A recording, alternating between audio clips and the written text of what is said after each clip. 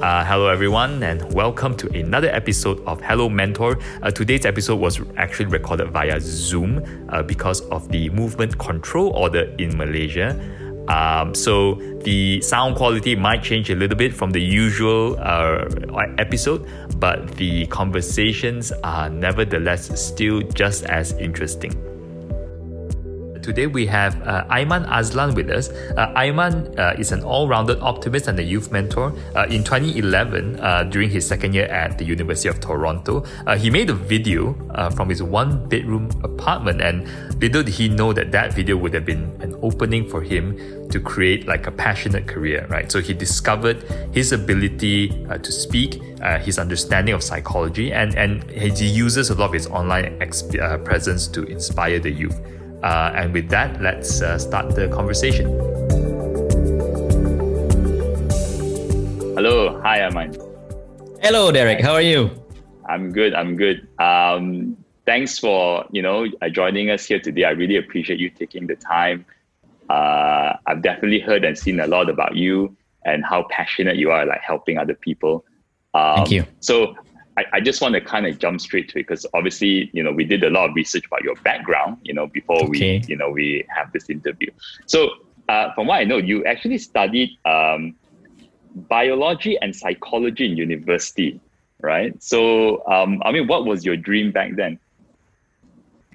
Well, way back then, I didn't know for sure, but the only thing that I knew back then was that I really like science. You can call me a science geek lah, if you want to. It's okay. I really like science back in the day. Even now, I like science. But I didn't know which part of science specifically that I like and want to venture into. So what I did was just go into science, see how it goes. So like test the water. So I still follow that interest, that line. And then I decided, okay, how about I try food technology? Food tech.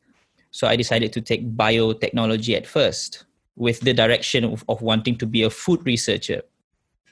Then I did that, went to university, finished my first year and decided that something was off, something was not right. It is science, I still like it, but it's not something that I feel like I want to do for the rest of my life. So I decided to, keep on looking, look around what's there in science. And then in the summer of my first year of university in Canada, I decided to take psychology as just an exploration, elective, you could say. And then everything else just falls into place, basically. The first day of the first class of Psychology 101, everything seems to click. As they say, the chemistry was there. It feels like this is what I want to do. It feels like this is what I was searching for. It sounds cliche, but it is true. It is true for me at least. And after that, I decided to change my major from biotechnology to psychology. But then I still put the biology there because I was under the JPA scholarship. So I don't want to go too far off biotechnology route. So I still put the biotechnology there. So that's how it became biology and psychology. Wow. And then after that, yeah, I do this for a living. Yeah. Right. And so, but what you really enjoyed was the psychology, like the technically, yeah. Biology is okay. I'm not like totally not into biology, but at the same time, I'm totally not into it as well. So it's a love-hate relationship with me and biology. But I still appreciate the science. I still appreciate the knowledge. But yeah. To be fair and to be honest, psychology is where it's at for me. And what's more interesting for me is that both of these subjects are around the subject of people, right? Both biology and psychology is about people. So I suppose that means that because you actually covered both before, you have like a broad understanding of, I imagine, like what the study of like people and behaviors are. Yeah. Interesting you say that. Not a lot of people see that, Derek. You're probably like one of the few ones who see the connection between biology and psychology. Even like people in university themselves, they don't realize, is there a relationship, biology, psychology? But yeah, you're right. It's people. That's the connection. Right.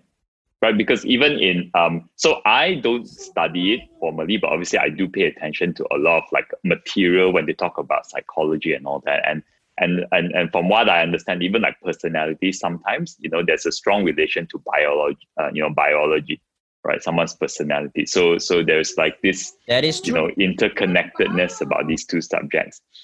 And it did, and so it sounds like obviously when you originally picked like science and biology, right? Like that you originally picked it because you had some initial interest in it, but it did take you some time to find out what you really enjoy, and what advice would you give to someone? And this is very common, when people go into university right now, like what do they want to study? And I find it very difficult to give this kind of advice also, largely because I think for the most part, right, it's like you're not really sure sometimes until you try it. It's the same like work, like for someone to say that, oh, I'm so passionate about being, say, I don't know, being in marketing as an example, but they've never done marketing before, and it's so hard to tell them how do you know, right, until you actually know what you do on a day-to-day basis. But coming back to degrees, right?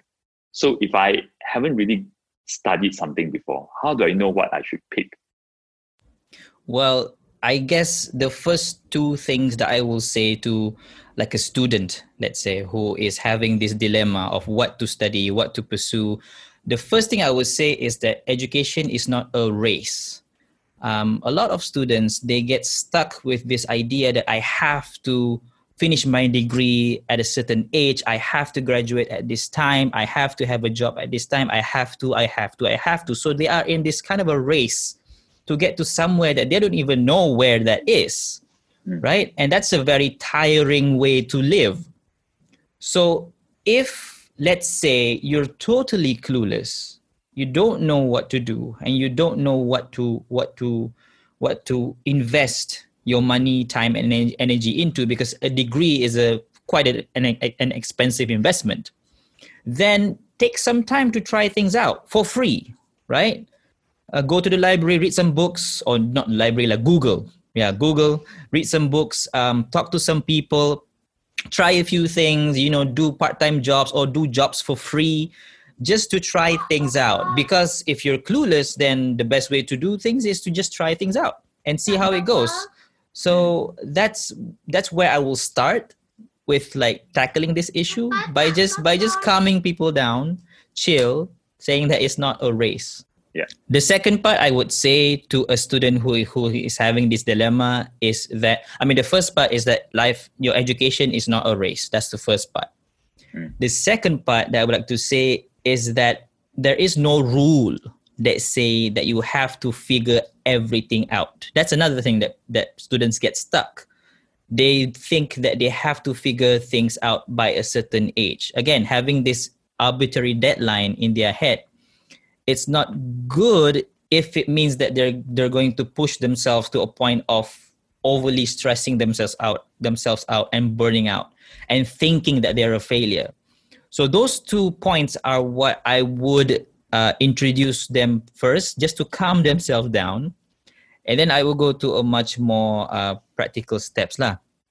The first thing I would say is that try to think of a subject or a field that you believe interests you in some way, that feeds your curiosity, that you feel curious about. You want to know more, you want to learn more, right? And I would suggest them to start there and explore. And just like you said, you can't say you have passion if you haven't done the thing, because passion is in the doing. You do it and you feel it. If you say that I have passion for marketing, but you haven't done marketing, you're not passionate about marketing. You're just infatuated with marketing. It's like you're a fan of marketing, but you don't know what marketing is. So try it first. Try a few marketing techniques. Try a few marketing practices and see how it feels. Does it feel good? Do you feel like you want to do it more? Do you feel like you're not going to get bored doing it over and over and over again? Because a job is something that it's kind of like a repetitive thing in a way. And if you don't enjoy doing something repetitive over and over again, then it's going to be a problem for you in the long run, right? In the long run. So I generally would use those 3 points to tackle this issue. And basically, I would leave it up to them to explore. I really like it to just leave the decision of what to do with their life on their hands. Because I have this friend, she works in education, and she gets questions from students, right? And I asked her what is one of the most common questions that she get asked. And to my surprise, one of the most common questions she get asked is, tell me what to do with my life. What should I do with my life? What should I study in university? That's a huge power that you just give to somebody, right? Yeah. You should be able to be confident enough to make that decision on your own. Sure, it's scary. It's super scary, right? But it's your decision to make. So own it. That's what I would say. I love that. I love how you talked about it being an infatuation rather than a passion, right? Like people have this, how should I say? Sometimes when you look at something from the surface, it looks very interesting. You see the end result, but you don't necessarily see the work that goes behind the scenes, right?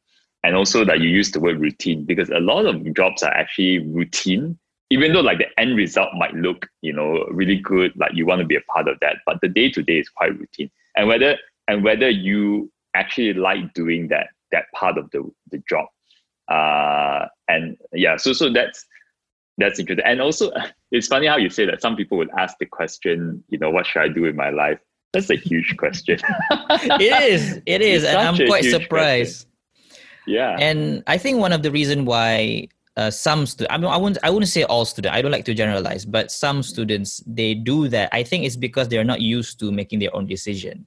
I mean, to be fair, they're not used to it, right? They're not educated to make their own decisions. They're not inspired to make their own decisions. They're afraid of making mistakes. So I get it. I understand. But at the same time, you have to understand this is your life, right? So you are responsible for your own life. You are accountable for your own life. Therefore, you should be able to make your own choices in your life. So that's basically the point that I really like to highlight for young people, especially students. And also to kind of calm down and take your time to think this through properly, right? Don't rush into things. Yeah, right? Yeah, that's true. Because of pressures from society. I mean, me personally, I think probably it took me until my late 20s to say that I kind of started to have some clarity about the direction that I'm going. So, it wasn't like, I graduated and things are going great. It took a long time, right? Yeah. And I think, and it took a long time because I had to start working and finding out what work life was about, what I'm good at, what I'm not good at. So definitely I like that. And also I like what you used the word curiosity. I think that's a very good word, right? Rather than thinking about what I'm passionate about, think about what you're curious about. Because the curiosity sparks that initial drive for you to go and want to learn something, right? And do it. Exactly. If you have questions about something, it means that you're curious. But if you don't have any question about a thing, it means that you're not curious about it. You don't want to learn more or find out further about it. So curiosity, that's the key.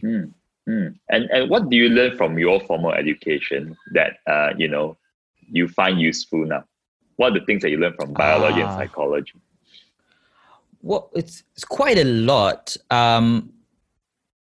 I'll divide into two lah. What I learn about the subject and what I learn about life in general. What I learn about the subject, there's a lot of like you beautifully put it. There's a connection between biology and psychology, and that is people. So what I learned from the subject matter is that all these subjects that we take in university, they're actually related somehow.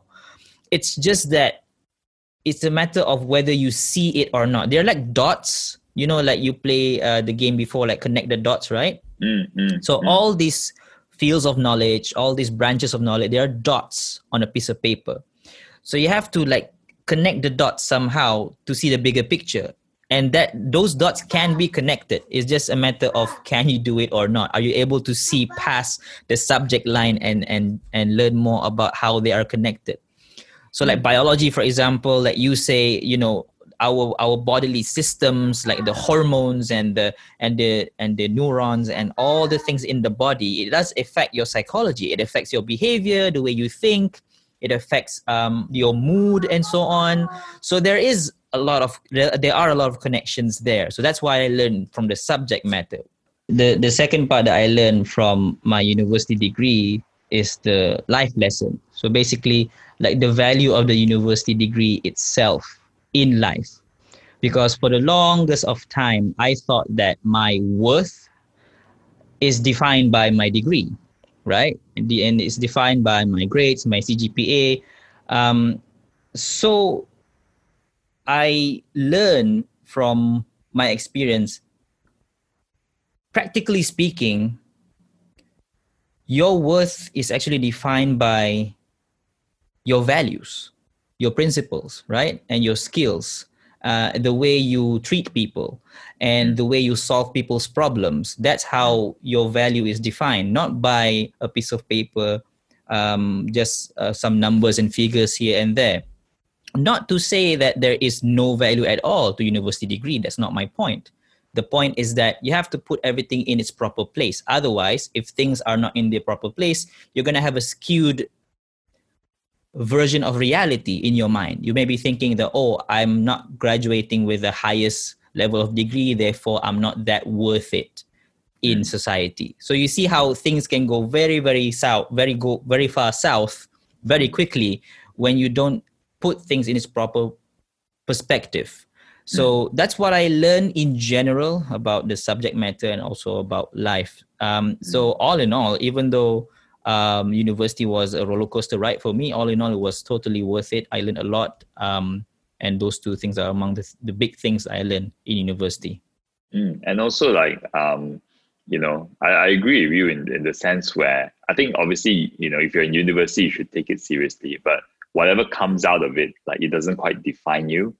If it's not the expectation that you wanted. Like, for example, my SPM wasn't that great, me personally, and then my university wasn't like, it was definitely not like a super top university, when I graduated. But if I let that tell myself, oh, that means I'm not a smart person, I'm not capable enough, then I wouldn't be able to start a technology company today. So when I start a technology company, obviously I have to have enough self-belief that I can actually run a technology company, right? So it's quite important for people to understand that, don't let it define you, learn what you can. It is, I suppose if you are graduating, if you have decent grades, it might help you land some interviews, maybe more interviews than other people might have. But beyond that, that's about it, right? So Yeah. In the end, it's still about how good you are at your job, I quite how you agree. solve people's problems. Exactly. Because your grades are what your would-be employers see on your resume on that piece of paper. And yeah, they might think, oh, this person has such and such CGPA, and they want to like land you an interview. But then once you get in the interview, all your grades are out the window already. They're not looking at the grades anymore. They're now looking at you. And if you can't prove that you're actually represent the grades on the piece of paper, then it's not going to work well for you. And also this idea that let's say I don't have a good grade in my SPM or in my degree, therefore the job prospect is quite limited for me. In a way, there's truth in it, but in another way, it's quite misleading, because learning doesn't stop once you graduate. Right? You can still learn new things. You can still upgrade your knowledge. You can still, in a way, fix those grades without having a grade, right? Let's say that you found out, okay, after university, I found out I'm not good at math. It doesn't mean that you can't improve in math. You can still do that. There's a lot of, especially today, there's a lot of avenues and resources where you can learn subjects from A to Z about so many different things outside of university. So, like, for example, my line of work, I know I have a degree in psychology, but I also do a lot of other things. I do business, I make videos, multimedia, social media, I learn about e-learning. So all those things are not taught in my university when I was sitting for that degree. I have to learn that. And it's something that people need to understand. Learning is a lifelong journey. You don't stop once you graduate.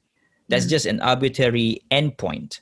But the actual education and the actual learning is lifelong until the day you die. So once people get that into their heads, they realize that the journey is still ongoing. It's not like the end of the road per se once they graduate with a bad mark or a bad grade.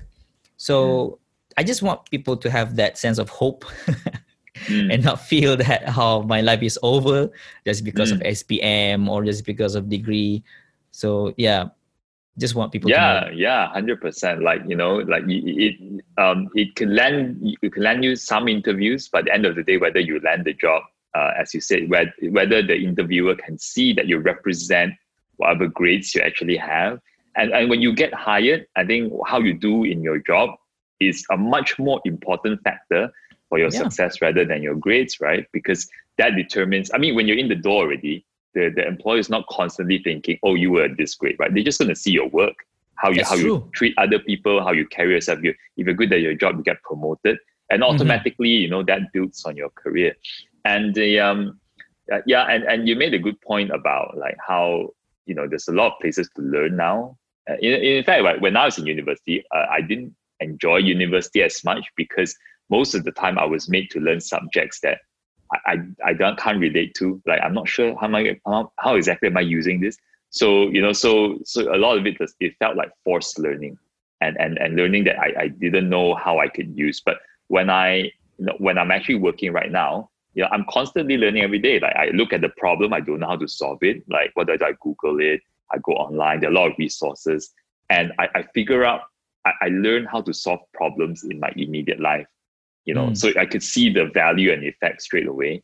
And I think more people should definitely have that kind of mindset, because sometimes when I meet, even when if I hire someone or I see someone's working, a very common thing I hear sometimes is, oh, I'm not growing because our company doesn't provide enough training, or the company doesn't train me. And they're like, oh, okay, I guess companies should train their staff, but you don't have to wait for your company, right, to train you. That you can train yourself. It's always two-way relationship. It's top bottom and bottom up, right? You can't just all the time always rely on the top management to give you everything. Sometimes you on the bottom, you have to do the work, right? And plus, it's you. You have to invest on you, regardless of what your employer does. You have to invest on you. Let's say that your company doesn't provide training. I mean that's unfortunate. That shouldn't happen. But that alone shouldn't stop you from actually learning. You can buy a book, right? You can sign up for online courses. You can sign up for training yourself. And it's gonna cost money, but again, it's an investment. What do you expect? It's an investment, right? Think of your ROI. Your ROI positive in the future. And if you can buy things that may or may not provide you value in the future, then certainly you can invest in yourself something that would most probably provide value in the future for you. So it's really not a no-brainer for me when it comes to investing in yourself. To the extent that you are able to, of course, but it's a no-brainer. Like investing in yourself, like read a book, go for online courses. It's something that I really want people to understand. What was it like for you after you graduated? Like, what was your first full-time job like? And how do you, I'm very curious how eventually you transition to what you're doing now. After graduating, always like, you asked for my first full-time job. Okay. Actually, my first job is my job now. No.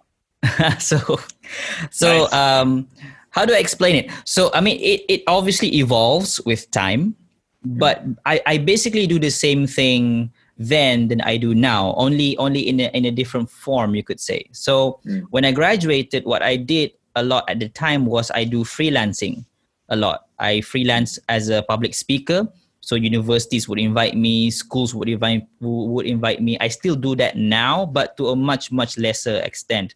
Right now, I do more of my own thing. So I do online courses, I do webinars, I have a membership platform where I help people one-to-one in a small community. So I do those things, other than doing like hosting here and there and doing some form of like media work.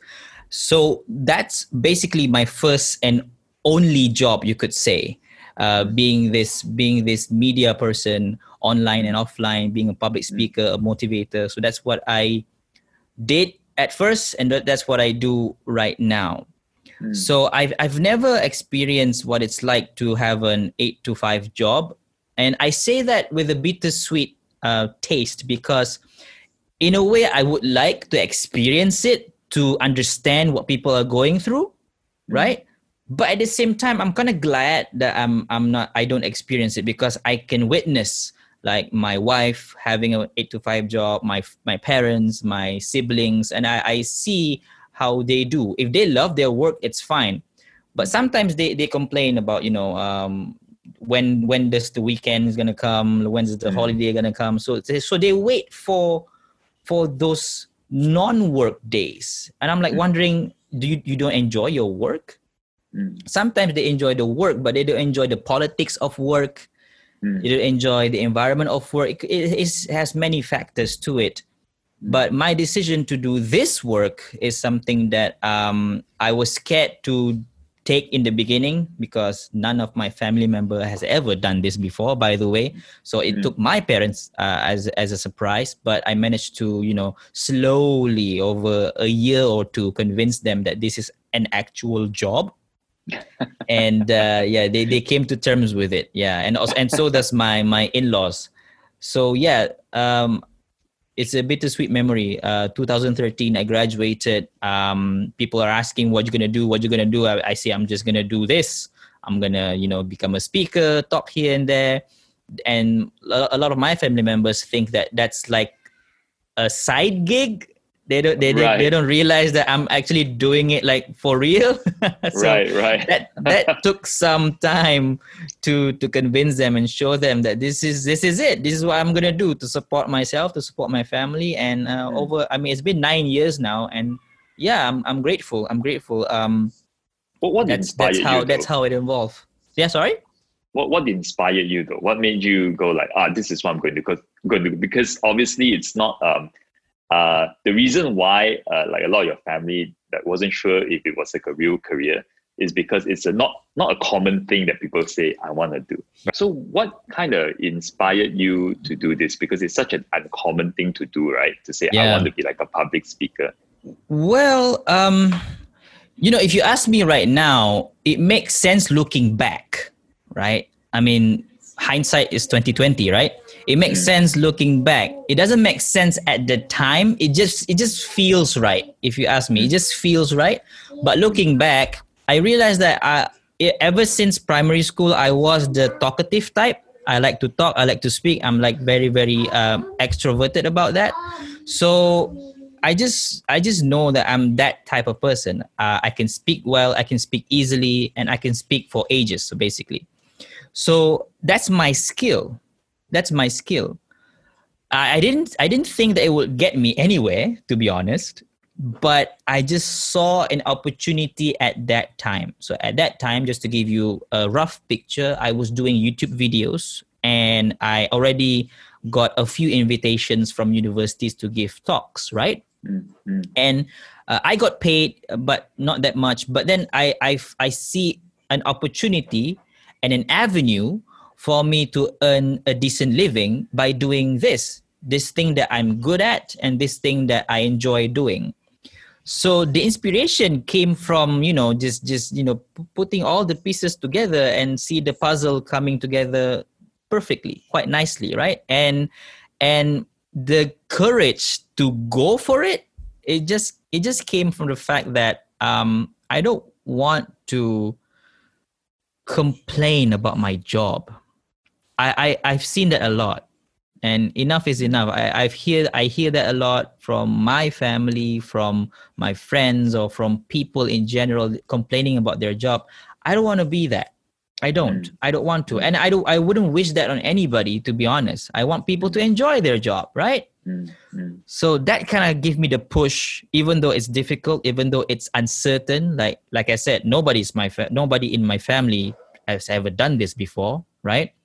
So it's a totally new territory for me and my family. So I have to pave the way, basically, for everybody to see that this is a possible path, right? So you have to figure things out as you go along. It's scary, but it's exciting at the same time, right? Because you're curious and you always learn new things along the way. So the inspiration came from that, from the situation itself, from seeing everything falls into place, and from the idea of okay, if I decided to because my parents in the beginning, they always like give me suggestions of jobs to apply for. Like, why don't you go for this interview or this interview or this? Because I understand them. They are from the mindset that you need a quote unquote proper job, 8 to 5. And at the end of the month, you get a paycheck. And at the end of your career, you get your pension, right? That's the idea of what a job is. I get it. I understand that. But now here I am, like totally going off the rails and off their mold and their expectation. Obviously, they're scared.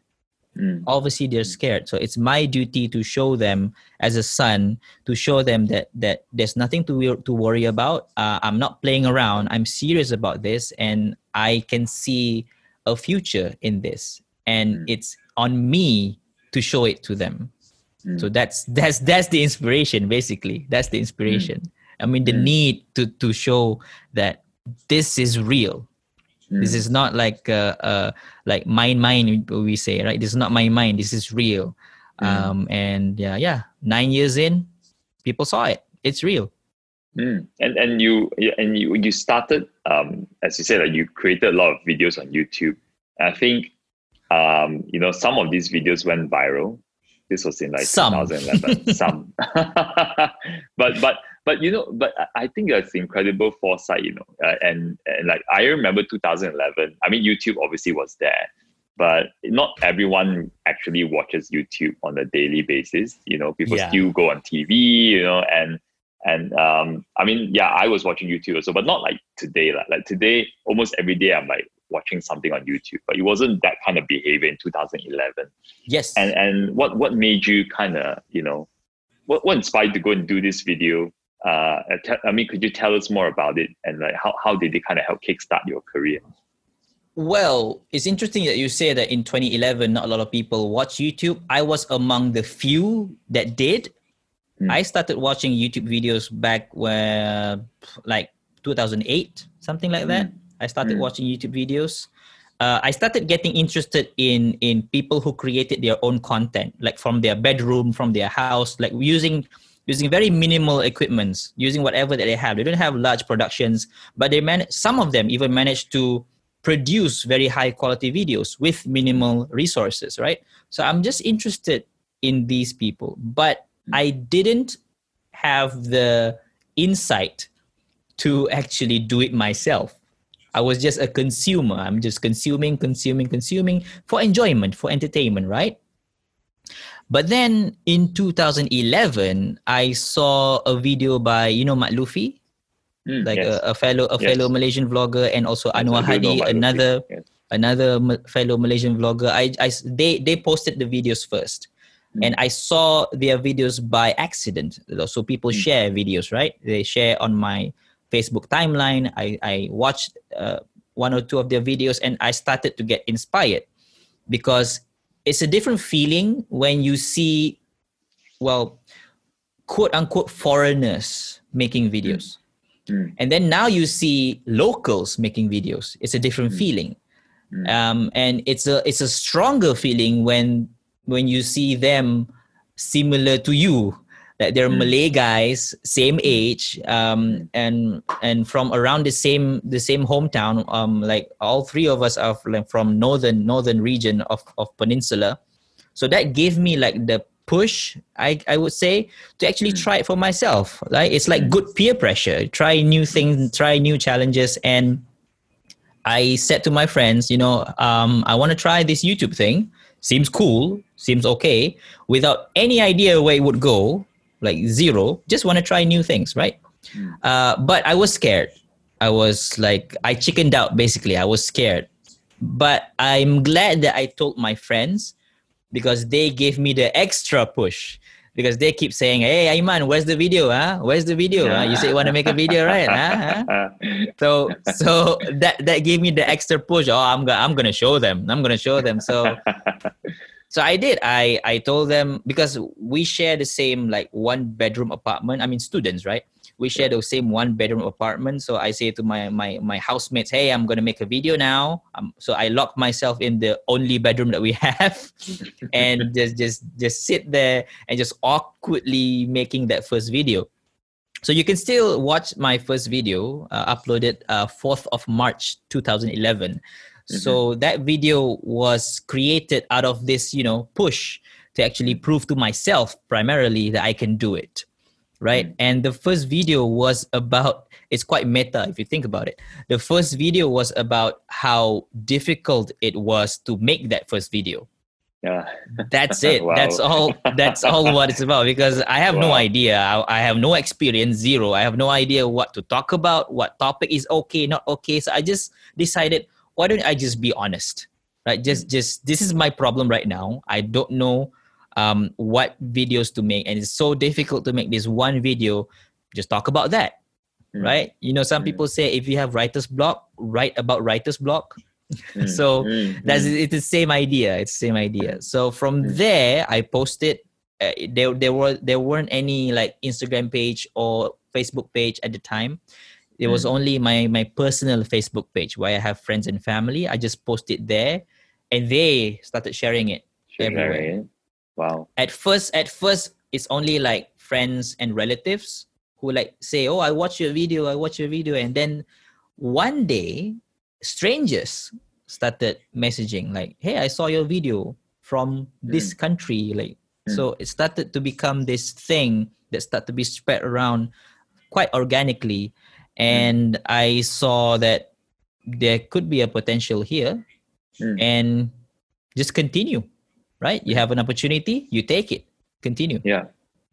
That's so interesting, right? Like you kind of did it reluctantly. You weren't sure you wanted to do it, and it turned out well, and you just kept going, right? Like there is a bit of how do I say? I don't think luck is the word I'm looking for, but there's something like. And destiny is a very big word, obviously. But I'm not sure if you know where I'm going. It's like you don't know until you try, and then when you try, it just clicks, right? This is it. Or I didn't know that I could do this. Yeah, in many things in my life, that's how it works. You don't know until you try it. But then I understand a lot of people are afraid of the unknown. The not knowing part scares them. So that's why they end up just not trying and just play safe with the things that they know, even though they hate it. But that's the thing that they know, right? So my argument is, which one is better, to do the things that you know you hate, even though it's familiar, or to do the things that there's a possibility you may like, but it's unfamiliar? It's a question of which risk you would like to live with. Yeah, would you want to do something you hate but it's familiar, right? And a lot of people are in that situation, right? I know, I get it, I understand, it's scary, it is. And what's your typical day like, Aiman, right now? Like, are you like a morning person, a night person? Do you have any specific routines? I'm an all day person. I've experienced with like burning the midnight oil. I've experienced with like waking up early in the morning. It just depends on the necessity. I'm quite flexible in that sense. Plus, when you have two little kids, you kind of have to adapt to the situation, right? Because they don't allow you to have like a very nice, neat schedule. They just don't allow for that. So my typical day, if I can distill the chaos into a typical day, would be, wake up, and I mean, right now during MCO, I wake up and I do work. Right. Well, right now we have Ramadan, so I wake up early with my wife to eat before the sunrise, and we pray together, and then I do my work. The children are still sleeping. That's the best time to do work, and then my firstborn usually wakes up around 8-9, and I have to tend to him now. And usually, in the morning, he does his own thing, and then I can still do some work on the side. But then once the day starts, it's like basically you have to balance between your schedule and your family's demands. Because right now, because of MCO, we work from home. Because before I send my son to my own like kindergarten, right? So I send my son there. I can do work from home while taking care of my baby son. That's neat, but now you have to adapt. So it's a juggle between like doing the work and also tending to family matters, doing the work and then tending to family matters. So my schedule now is I purposefully allow room for chaos. Because you can't be too rigid right now, right? I purposefully allow room for chaos. So when unexpected things happen, I'm not going to be too bothered by it. So I can just adjust, right? But typically I do have a schedule, a rough schedule that just give me a snapshot of what the day looks like when I'm going to work, when I'm going to do family time, and so on and so forth. And then I have to-do lists so that I'm focused that day. I want to achieve this, and this based on like any like long-term or short-term goal that I want to achieve. Let's say I'm creating a website, right? So today it will be like designing the layout. So I just do that for the day. And then tomorrow comes, start to look for assets like pictures and videos and stuff. So break it down into smaller pieces. So schedule, to-do list, and goals. That's basically how I try to structure my day amidst all the chaos lah. Do you start the day by writing a to-do list? Do you like say, oh, I'm going to do these 4 things a day, or do you already have a to-do list planned out like weeks ahead? Not weeks ahead. I don't do that. It's usually the night before or the early morning. Right. So I do both. I have my analog system where I have like book and pen, right? So write on a piece of paper. And I also have the digital system where I put on my Google Calendar, I put on my Notes app or a to-do app if you're into that thing. So that I know the things that I want to do. So usually with my phone and with my computer, I just dump everything that I want to do, right? I just dump everything because if I don't write it down, I'm going to forget it. So the moment I think of something, I have to do that, I just put it down on my phone and it's there, right? It's recorded. So like my mind is at ease. Now, what to do on any given day, either I would set it on my phone with like alarm system or whatever, or I just write it down on a piece of paper. Or I have a whiteboard here. You can't see it, but I have a whiteboard here. I would sometimes write it down on my whiteboard as well. Basically, a lot of writing goes into like making sense of the day and have some form of structure. Because I at least for me, it's not good for me. It's not efficient for me to just keep everything in my head. I have to put it down. Otherwise I can't think properly. Otherwise I can't manage or organize my thoughts. So writing it down really, really helps. Plus it empties your RAM for a bit if you write things down, right? So you can think of other things, especially when you have kids and you have family. So you have to make room for other stuff in your mind. So that's my typical day, if that answers your question. And I agree with you about how important it is to write things. I mean, like I love having the invention of the smartphone is obviously life-changing, but for me, not so much for all the advanced stuff you can do, just basically the note-taking stuff. Because sometimes during the day I'm doing something halfway, I think of something, like it could be an idea, it could be something I need to do. and then I can just quickly pull the phone out and just like write it down quickly. And as you said, Exactly. you empty the RAM, right? Like you kind of, okay, I've written it down already. I don't have to think about that now, so I can focus on what the thing that I'm currently doing. And then you can go back later and review all the stuff that you thought about in the moment, right? And organize it later. Yeah. And sometimes the things that I wrote down, I end up deleting it, right? Because I thought it was important in the moment. I write it down and then I revisit it. Not that important, delete it. So you save space in your mind when you just dump things on a piece of paper, right? Because you need space to think of like other things that are more urgent and important in any given moment. So it helps. I think that's a really good technique. I think it's a really good technique to help keep people productive on the right things. It's a very good productivity technique. And so sometimes I find that people are like busy doing busy work, they're busy, but they're not actually producing a lot of like important stuff, right? Yeah. So I think this helps people organize what's important, what's not. Let me kind of put this on the notepad first, and then later, when I have time, I'll come back to it. And then I'll come up with like as you say, like you could look at it again and you could think, actually it's not that important, or maybe out of the 10 things, this is like the least important thing I should do, and therefore maybe I don't need to do it, right? So exactly. You can't eat the whole chicken in one bite. So break things down, separate it, and then you start to realize, okay, which part you actually want to eat, which part you actually want to do, and it helps. Just I mean, if anything, it calms your nerves, right? I mean, you're cool and chill throughout the day. Otherwise, you're anxious and worry about a lot of things. So the other thing I would ask you is how do you get inspiration to write a book? Inspiration to write a book. Because I know you're obviously an author. So where do you get that inspiration from? For my book, the inspiration, I mean, I have to give credit where credit is due. My good friend, his name is Hilal Ashraf, a fellow writer as well, a fellow author as well.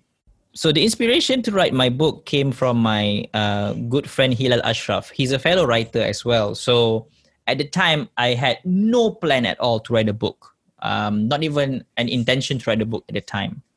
But he sort of gave me this push by asking me, you have all these followers, right? How many of them actually remember what you say in your videos and in your talks? Right? How many of them remember what you say? And then once you've said it and they forget it, then what? So that kind of gave me a food for thought in a bit. And then he said that if you write a book can last longer than a video.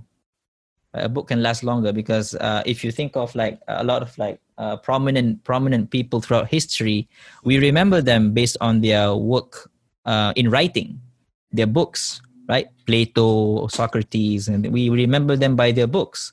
So that gave me this push to force myself to write a book because I'm a speaker. I'm not a writer. So it's super difficult for me to write as opposed to speak. So I just like force myself to do it. And once I wrote my first book, it becomes easier after that. But then it's still difficult. I'm at 6 books now. Still difficult. Still difficult. But it goes to show you that you can train yourself to do things. It's difficult, but it's possible. So the inspiration came from that friend lah. So credits go to credits. Credits due to whoever, whatever it may be. Credits to my friend Hilal Ashraf. And so on the point that it's difficult, right? So what do you think is often misunderstood about being an author or writing a book? What's actually hard, but looks easy, and also the reverse. What do you think is actually easier but looks hard? Oh, interesting question. So what is actually hard but looks easy? Okay, what's actually hard? Well, writing. at least for me. I know people who can write very easily. They can just produce an article 3 pages long in a matter of less than 1 hour. I cannot do that. I cannot do that. It's weird coming from an author who wrote 6 books already, but that's the truth, right? Not everybody have that talent, you could say. But just because you don't have the talent doesn't mean that you can't at least hone the skill, right? So yeah, writing, it's harder than it sounds, harder than it looks. But what looks easy but it's actually hard? Well, did I answer the first question right? Yeah. So you said that writing is hard, right? Writing is hard, even though it looks easy. Yeah. Because I got confused by the question just a bit. So writing some is people hard, can create 3 pages even though it in looks an easy. hour. Yeah. So for me, writing is hard, even though it looks easy. But what is actually easy but looks hard? That requires some thinking. What looks easy, but it is actually What's actually easy, but it looks hard? It looks hard, but it's actually easy. Ideas. Yeah, ideas. A lot of people ask me, where do you get ideas from? Actually, it's not that hard. Ideas are literally everywhere. Like I look at my son, boom, idea, right? It's just a matter of having that observational skill to observe your surroundings, and you get ideas. I get ideas all the time. I write it down. Not all of them came to fruition, but I get ideas. And you ask people around, you get ideas, right? You go traveling, you get ideas. You go outside, just outside of your house, you get ideas. It's just a matter of seeing things in a certain way.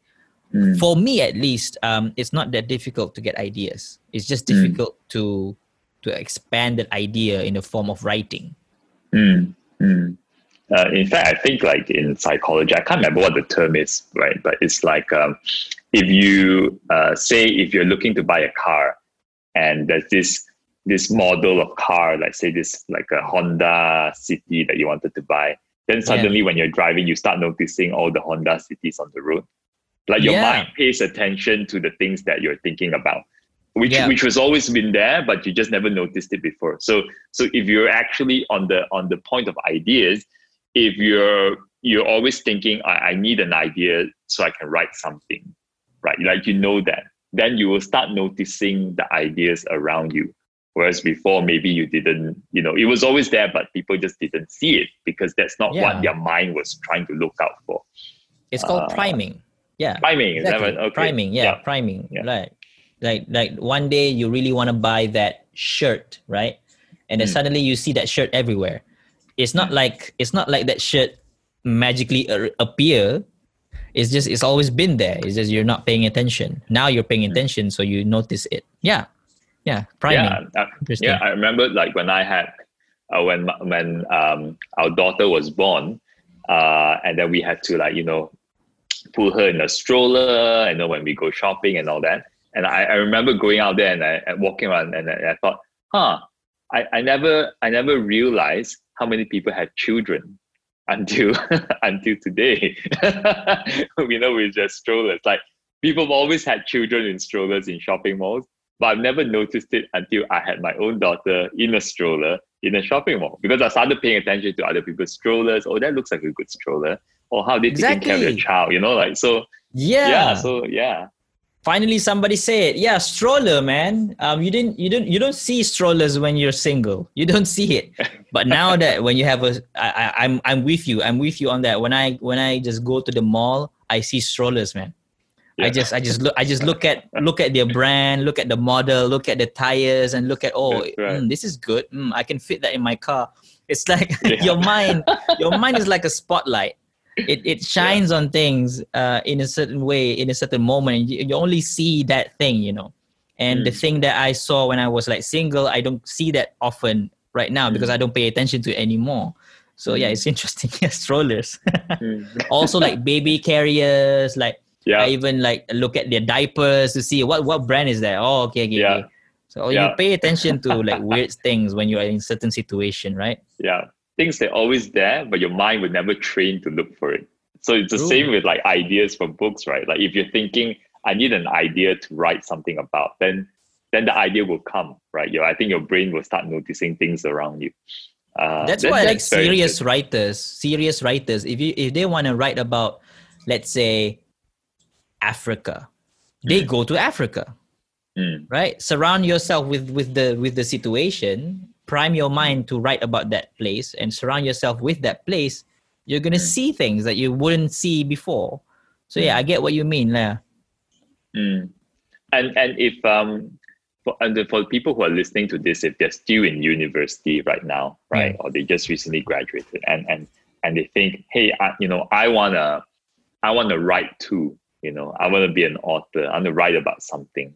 What advice would you give them? And what advice should they ignore? Like, so two questions again. Yeah. Well, I would say if you have an interest or an infatuation, like we say before, to writing, I think the best way to explore it is to start writing, right? And I don't want people to think that, oh, if I want to do something, I immediately have to like spend money to do that thing, right? I have to like get a degree, spend my money for a degree to do that thing, or I have to apply for a job in that thing in order for me to do that thing.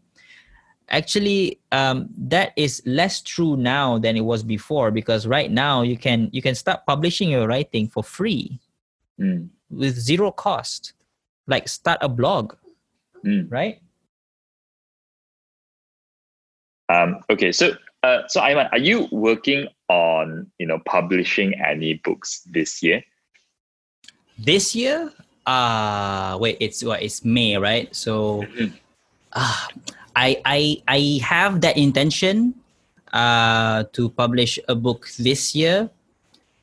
I would say that it's 50-50 for now. The reason for that is because I have a kindergarten that I run. So my attention right now is sort of like split between the kindergarten and the business that I run from home. So that kind of take me away from writing momentarily. So I still would like to publish a book this year though, although I'm not sure if it's feasible or not. So I would say 50-50. Yeah, that's the answer. 50-50. Yeah. Right. Okay. So before we were having this conversation, we posted on our Instagram account to kind of crowdsource questions to see whether there are some interesting ones. So one of them, we picked one. Someone actually asked about job interviews, actually. Okay. Yeah. So so questions to ask about you, to you. Sorry. It's a bit generic, not a lot of information. Like, I have a job interview next week. Any advice? Literally, the question. Wait. When was this? When was this? It was I think last week. So whoever asked this question, I'm so sorry, but you're probably gonna hear this too late. Anyway, okay. For those of you who are not having your interview yet, so I guess my personal tip for interview is to not pretend to be somebody else. And what I mean by that is, sometimes when you're interviews, because you want that position so much, or you want that scholarship so much, whatever it may be, sometimes that could lead you to sacrifice some principles that you may hold in your life, right? So my advice would be don't do that. No job or no scholarship is worth you losing yourself, Plus, you can't pretend for long. Your employer, your scholarship body is going to find out the real you, right? So it's best during the interview, just show who the real you is, professionally speaking, who the real you is. So don't sugarcoat things. Don't try to be somebody else. Just be you, because I'm an employer. I have like 2 staff that I employ. I don't want to I want to know them as them. I don't want to know a version of them that I may like. No, I want to know them because I'm hiring them. I'm not hiring like an imaginative version of them. So during the interview, just be yourself, right? As cliche as it sounds, just be yourself, because just think of yourself in your employer's shoes. Do you want to hire somebody who's pretending? Yes or no? So that's something to think about. The second thing is to be confident. Whether or not you get the job or whether or not you get a scholarship is irrelevant. You should always be confident in yourself. You get rejected, go for another one. You get rejected, go for another one. That's the kind of mindset you have to already put inside yourself, that there's a possibility for rejection and I need to prepare for it and just handle it the best as I can and move forward, move on. So those two things I would like leave to people who are about to go to interview. Number one, be yourself. Number two, be confident. Yes, be confident, right? And what you said about rejection is also very true. Like, you might get rejected, and that's very normal, but you should take it as a learning opportunity just to help you build confidence. Yeah. It's also a bit of practice, right? Like, I mean, what's the worst that could happen? The worst could happen is you've had some practice. You didn't get the job, but, at least you've experienced an interview, so you keep getting better at the next one. And every time you get a bit better, then you're more confident.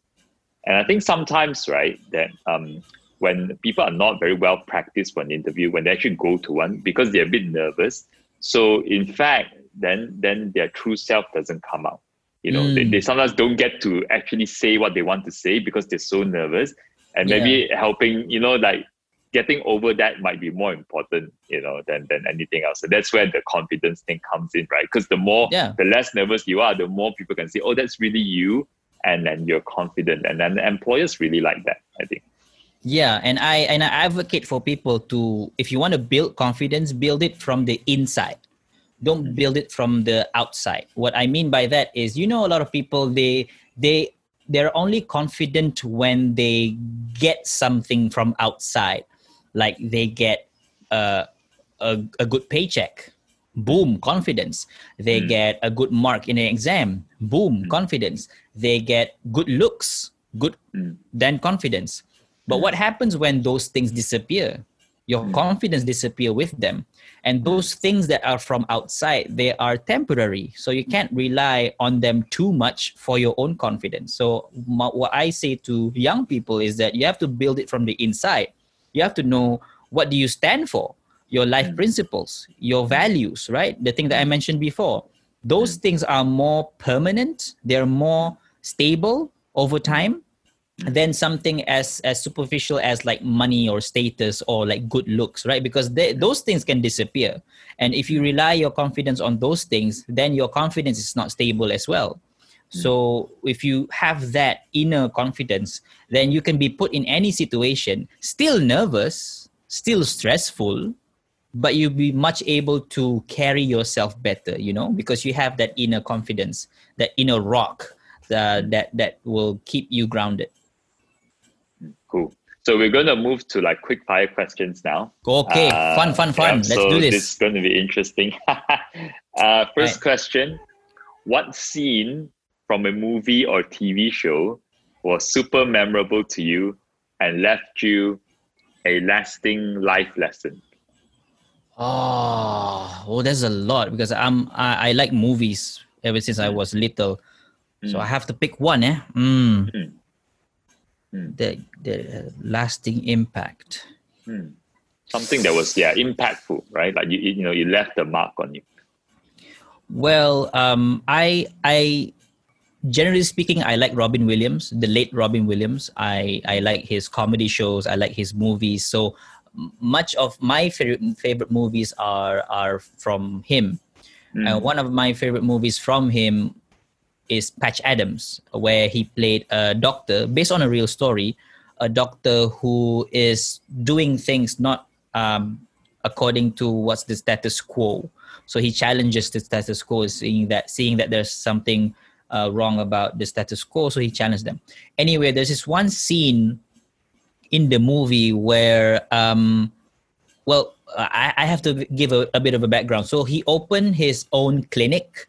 To be fair, it's illegal, right? To be fair, it's illegal, but he wanted to open his own clinic so that the people who don't have insurance can get treatment, right? So it's like a free clinic, like in a way. So he opened that free clinic and he invite like his girlfriend, also a medical student, to serve in the clinic, like to help around, right? So one day, one patient came, and long story short, that patient has mental health issues, like psychosis or something, and he ended up harming the girlfriend, killing the girlfriend. So she died, and there's this one scene where he went to her funeral after everybody left, and prior to that, he wanted to recite to her this poem from the poet Pablo Neruda. That's his name.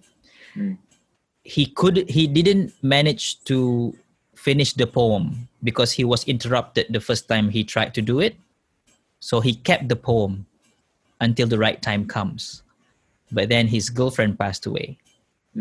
So he didn't manage to finish the poem, but he walked slowly to her casket and basically finished the poem. And it was a very touching moment in the movie where he finished the poem that he wanted to recite to his girlfriend, and not having to do that while she's still alive. It hits me lah, saying that you have to grab the opportunity while it's still there, before it's too late. That's basically the thing that sticks with me from that scene. I like that. Right. Yeah. Like that. Treasure people that's still around. True. You never know. True. Right. So true. Okay. Next question. Is there a non-fiction book that you've read that you believe everyone should read? Again, that's a lot of because I basically only read non-fiction. I rarely read fiction. But okay, I imagine you must really love reading. I enjoy it. Yeah. I don't love it, but I enjoy the learning process. Okay, one book. Well, this is a recent book that I finished last month. Start with Why by Simon Sinek. I think a lot of people. I think all people should read that book. It's a good book to illustrate the importance of knowing your why clearly. And how does it affect you in your life? So Start with Why by Simon Sinek. Sinek. Sinek. Sounds good. Next question. This is a strange question. It might sound like a strange question. Okay. Who is the third most admired role model you have, and why?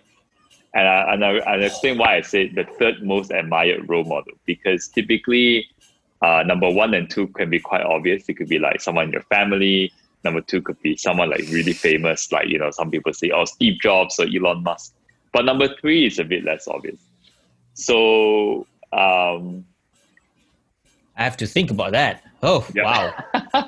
Maybe if I phrase the question a different way, basically like someone that's a bit less obvious, right? That you see as a role model, and why?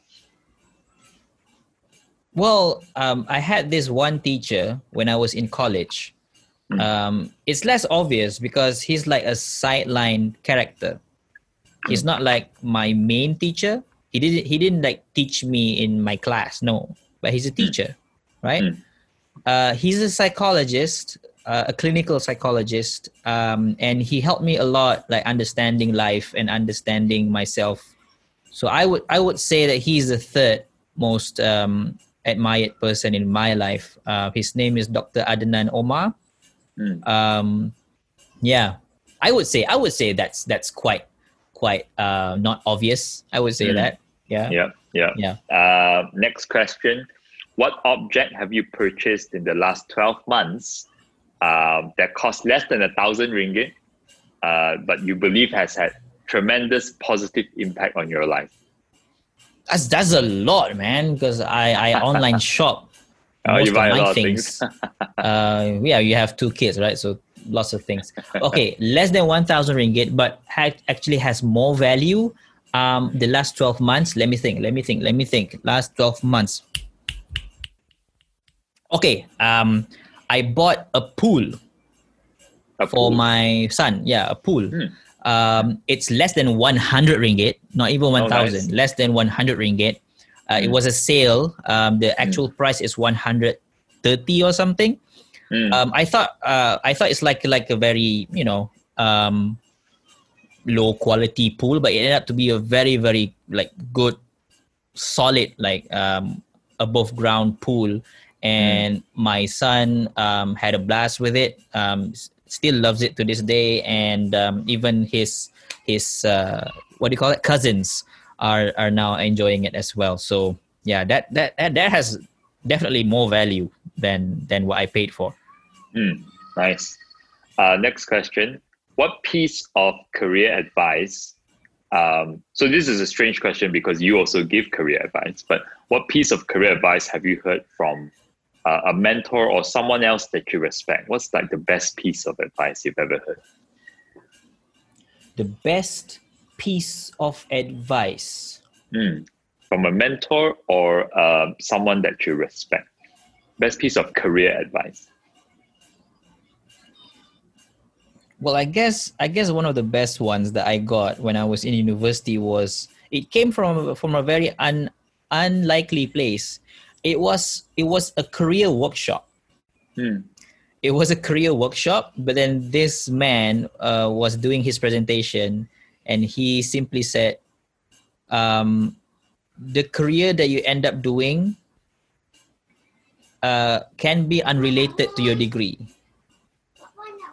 So that sort of gave me this shock, like, wait, you're telling me this? Like, out of all people that I wouldn't expect it from you, like this university fellow, this Right. university admin, to say that my degree now may not be what I do for a living. But that like opened up so many doors for me, because I'm not limited by my degree, right? I'm not limited by my degree, and that's a relief.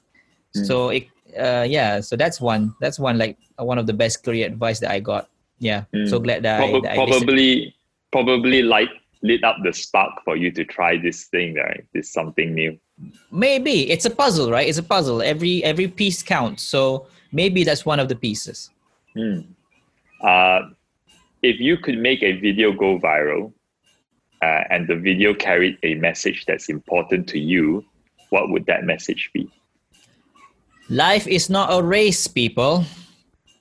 Calm down. So I would say that would be my one of the things that I would really love to highlight to people. It's not a race. People are stressed out of their minds, and I feel sorry for them, because it's not a good way to live life. I'm not saying like chill, be like a surfer dude, like relax, dude. I'm not saying go do that. That's another extreme. I'm just saying that don't see life as something that you have to rush through like a race, right?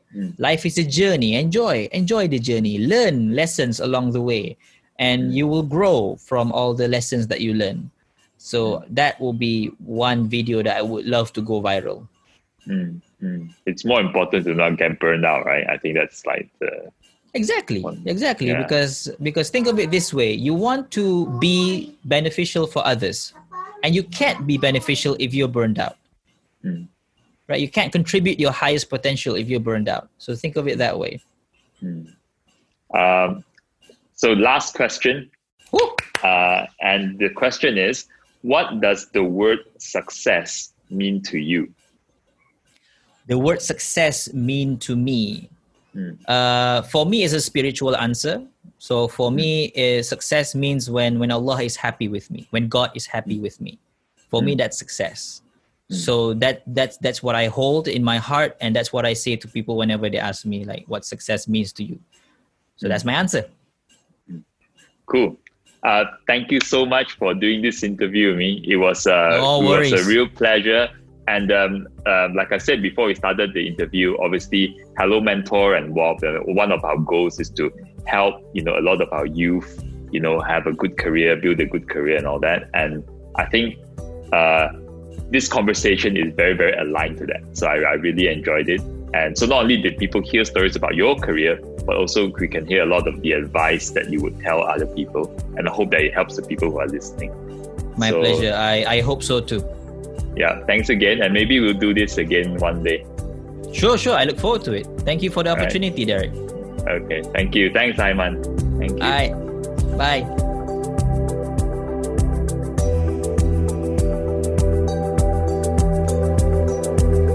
thank you for listening to the Hello Mentor podcast. If you enjoyed this episode, do hit that subscribe button, whether you're listening on Spotify or Apple Podcasts. If you're trying to have a great career, or if you want to succeed in business, you will benefit from really getting to learn from some of the most inspiring people in Malaysia, and hopefully you can replicate some of that success yourself. We have many more amazing people joining us soon, and we expect to release an episode once every 2 weeks. So again, do hit that subscribe button to our podcast and you will be notified when the next episode is out.